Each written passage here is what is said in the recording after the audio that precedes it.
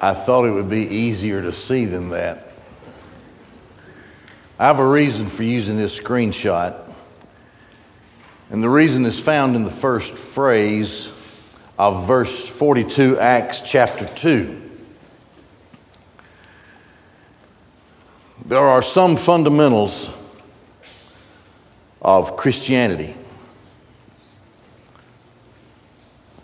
Among them are these listed here.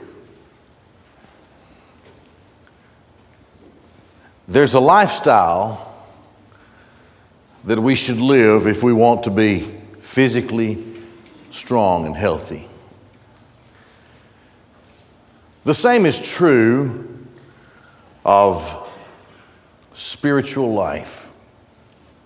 And these things should be part of every Christian's lifestyle.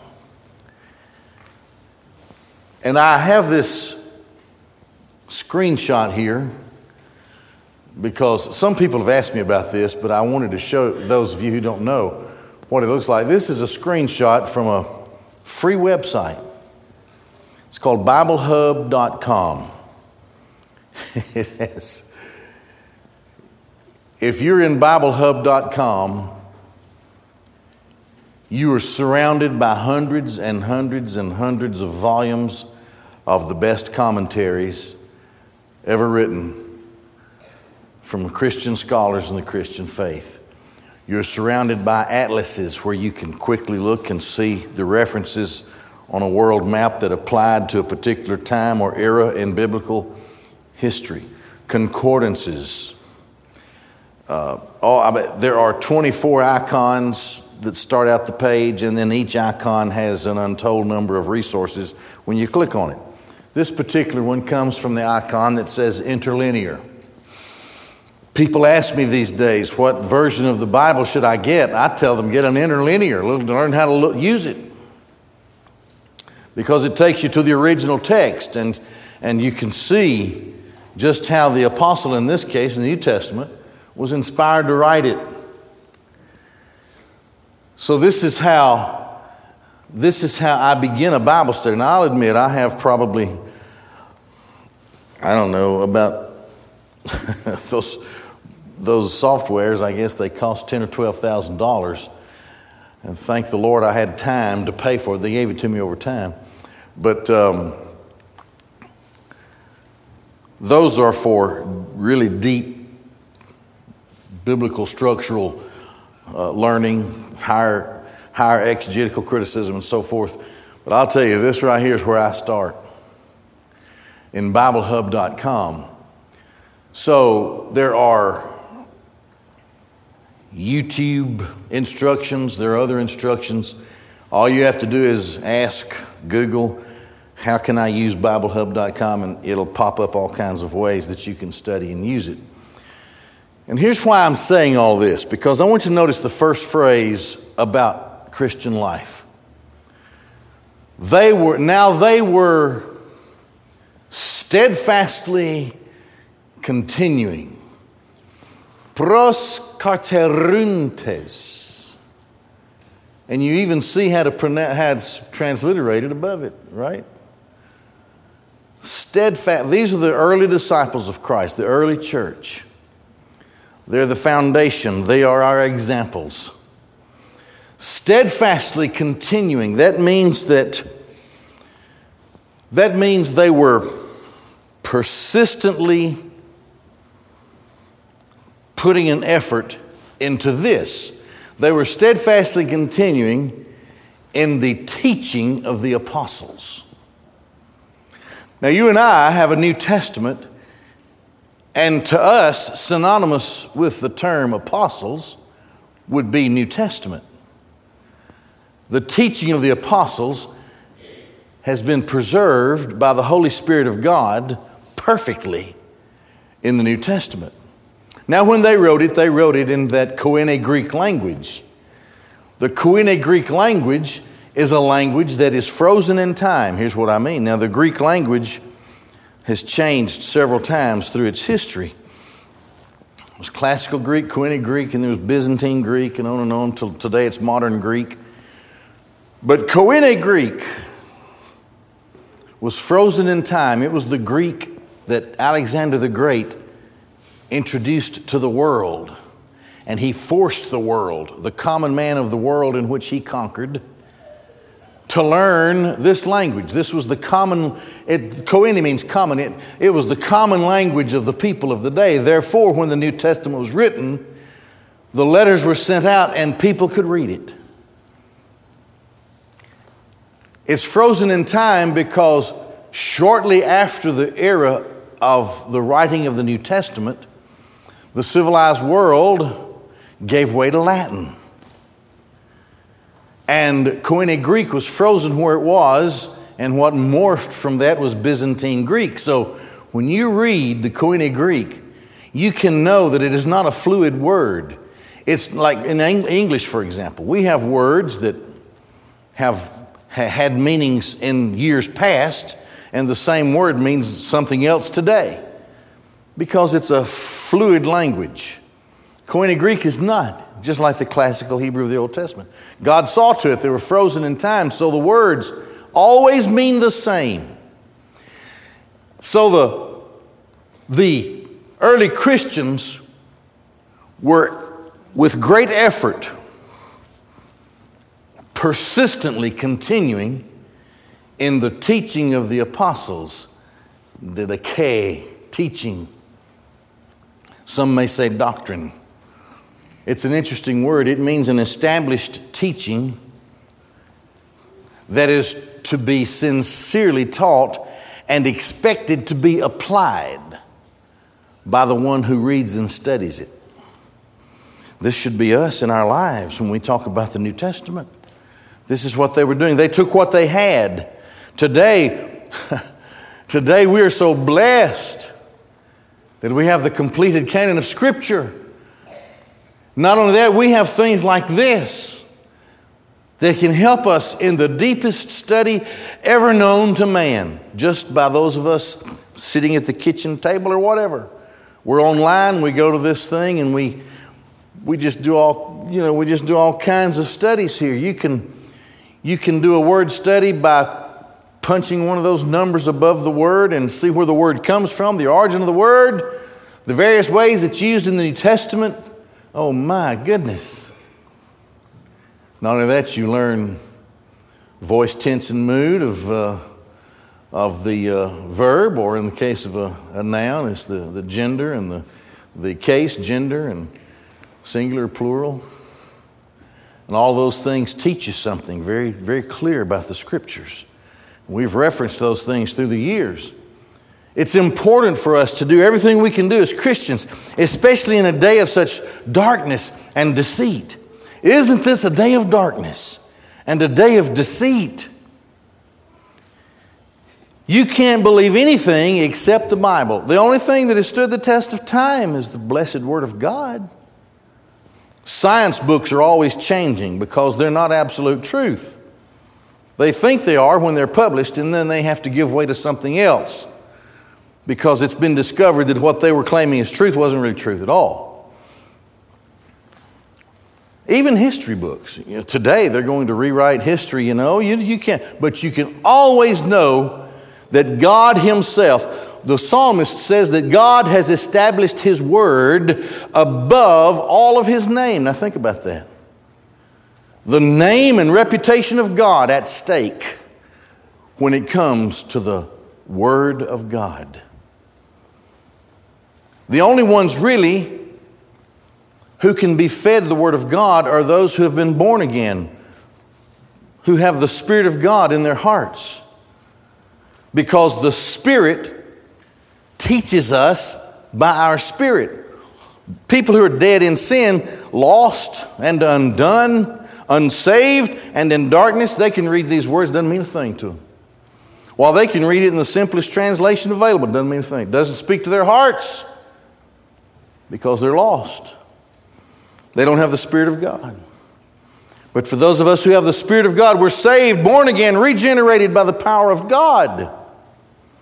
We have this powerful truth, this book And I've told you many times, I don't know how many times in my life I have read the Bible all the way through. Dozens, maybe scores of times. Because that's what I do. I've been more than 40 years a pastor. And before that, I was the son of a pastor. And I used to read the Bible on my own, believe it or not, as a kid, a teenager. But every time I read it through, it will say something new and different to me. Because the writer to the Hebrews says that the Word of God is alive. It's living, it's alive, and it is sharper than any two-edged sword. It cuts this way and that way, and it cuts the soul from the spirit. I need that. I'm a flesh man, I'm a soul man, and I'm a spirit man. Don't ask me to show you my soul man. The Richter scale will hit 7.5 probably.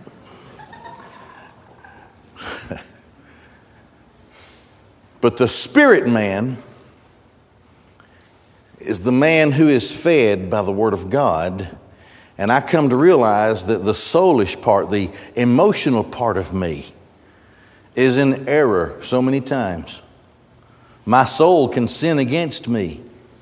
And so the Word of God tears that part of me, the soul part of me, away, and I'm strengthened in the spirit man. That's what the Bible does for us. Our first example here is to, with great intent and effort, continue in the teaching of the apostles. The word teaching, with a view to understanding that it is established, it is true, and it is to be applied to my life. That's what that word means. Of the apostles. That's the first thing. Second thing, and in the fellowship, tekoinonia. Tell you that's a definite article.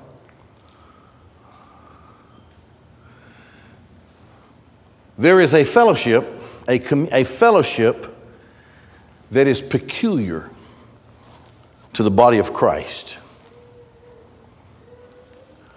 When we come to Christ and we are in Christ and we're a local body of believers, we share everything. We share, first of all, our lives in Christ. What that means is we all understand that we came to Christ from various paths, but it was Almighty God who drew us into that salvation. We were powerless to it. It was the power of God that drew us and saved us. And some of us came from this background, and some of us came from that background, and some of us came from this kind of sinful life, and some of us came from this kind of sinful life. But in Christ, accepting the blessed holy Word of God, we understand that we were all in darkness until God saved us in Christ.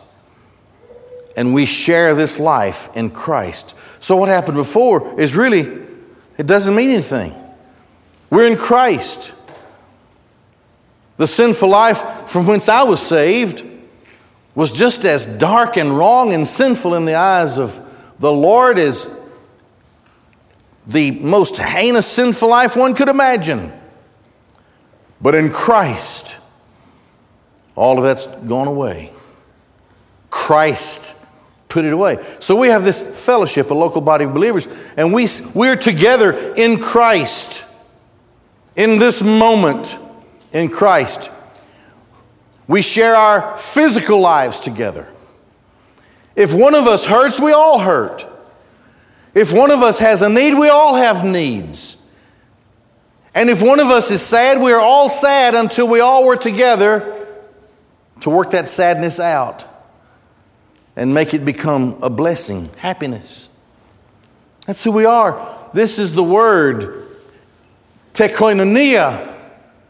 We have all things in common. We participate actively in the life of Christ. And we can't be separated from it. This is the way they were. And this is the example that they gave to us. This is the foundation of who we are today.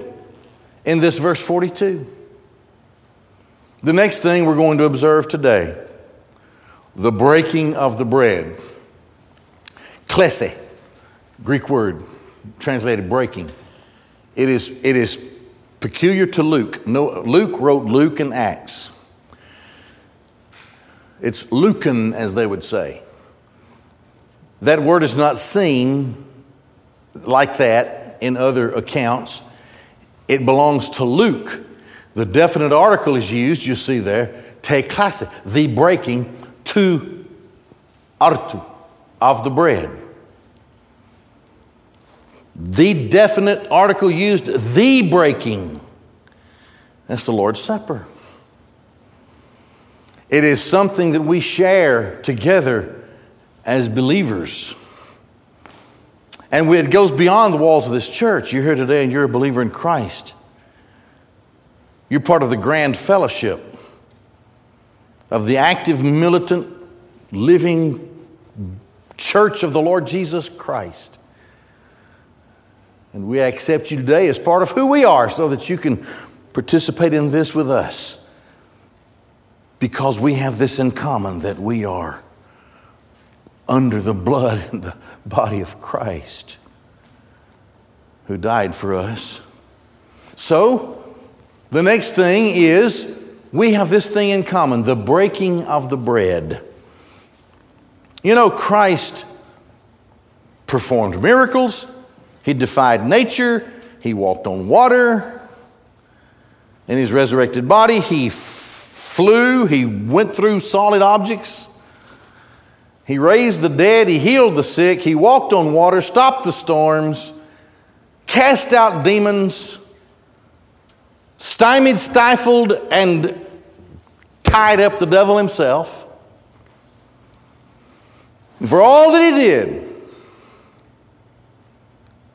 it was there in his suffering just before he was crucified. Of all that he did, he asked us to remember him by one thing. And that is the Lord's Supper, in which he says, "This is my body and this is my blood given for you." The one thing that we are to remember together, he died for me. He died for me. God graciously applied it to my life. What he had determined for me in all of eternity, he brought about in time on that particular day when, according to God's calendar and book of my life, it was determined that on that day he would convict me, prick my heart, call me with a call that I could not resist, and brought me into his salvation. And I've been trying to build on it ever since. Sometimes I've failed, and sometimes I've looked the other way too many times.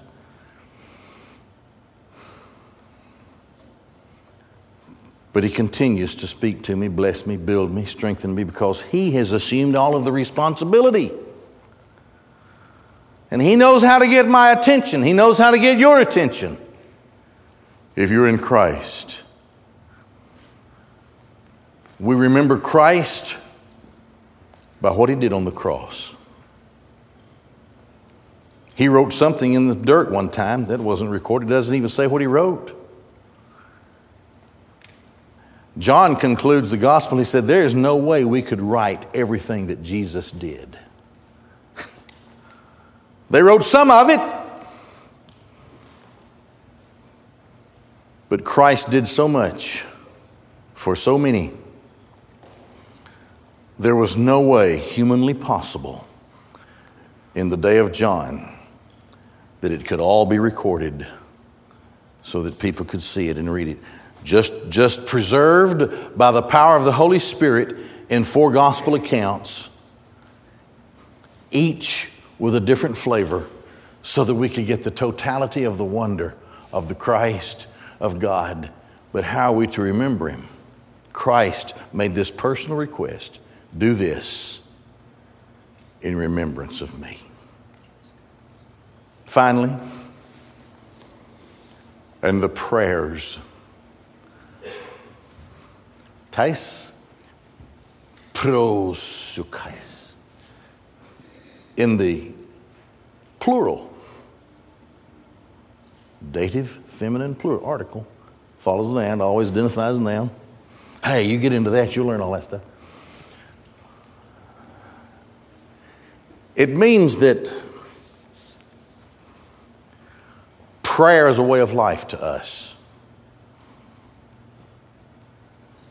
They prayed at certain times at appointed times of the day in Judaism from the temple in that day. But we are the temple now, you see. The Holy Spirit of God has taken up His residence in the lives of believers. And thus we are the temple of the Holy Spirit. And the presence of the Holy Spirit in the church today is the presence of God in the world in this present day. Teaching, preaching, evangelizing, sending forth missionaries, taking care of people, the hands and feet of Christ, the mouthpiece of Christ, the teacher, explainer of the Word, and the one whom God would use to physically call the unsaved to Christ. And God uses that according to His purpose and His will. And so we pray. Our prayers, we've seen in the Revelation how the prayers of the saints are collected by God in bowls in heaven.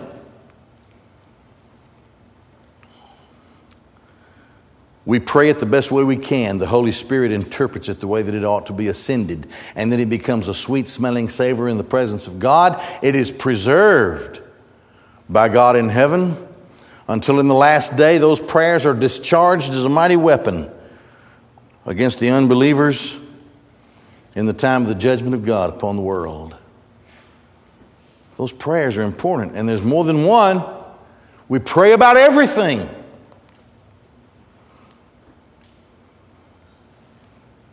Lord, I'm in a hurry. Should I run this red light or not? Well, that's kind of a no-brainer. You're supposed to obey the laws of man as far as you can unless they oppose God. Pray about everything. What I'll do about this? What about this person? Lord, my attitude just doesn't seem right here. Help me. God, I don't know how we're going to make the month. Help us. Lord, we have needs. Help us. God, the church has needs. God, we need to go more forward. We need to see people come to Christ. Help us. Lord, give us the resources. Give us the direction. Put our path across the paths of those whom we should meet and to whom we should talk. Help us to understand that there's never just a happenstance meeting between believers and other people. Thank you for your will and your word and for all that you've provided and given to us. Oh, Jesus, come today, would you? I don't even want to wait till election. I sure don't want to wait that long. We pray about everything. The prayers. Now they were, with great effort, steadfastly continuing in the established teaching of the apostles and in the fellowship, the breaking of the bread, and the prayers. That's who we are in Christ. This lays a great foundation for us as a lifestyle to live in this life in Christ. Now, we have our Lord's Supper cups.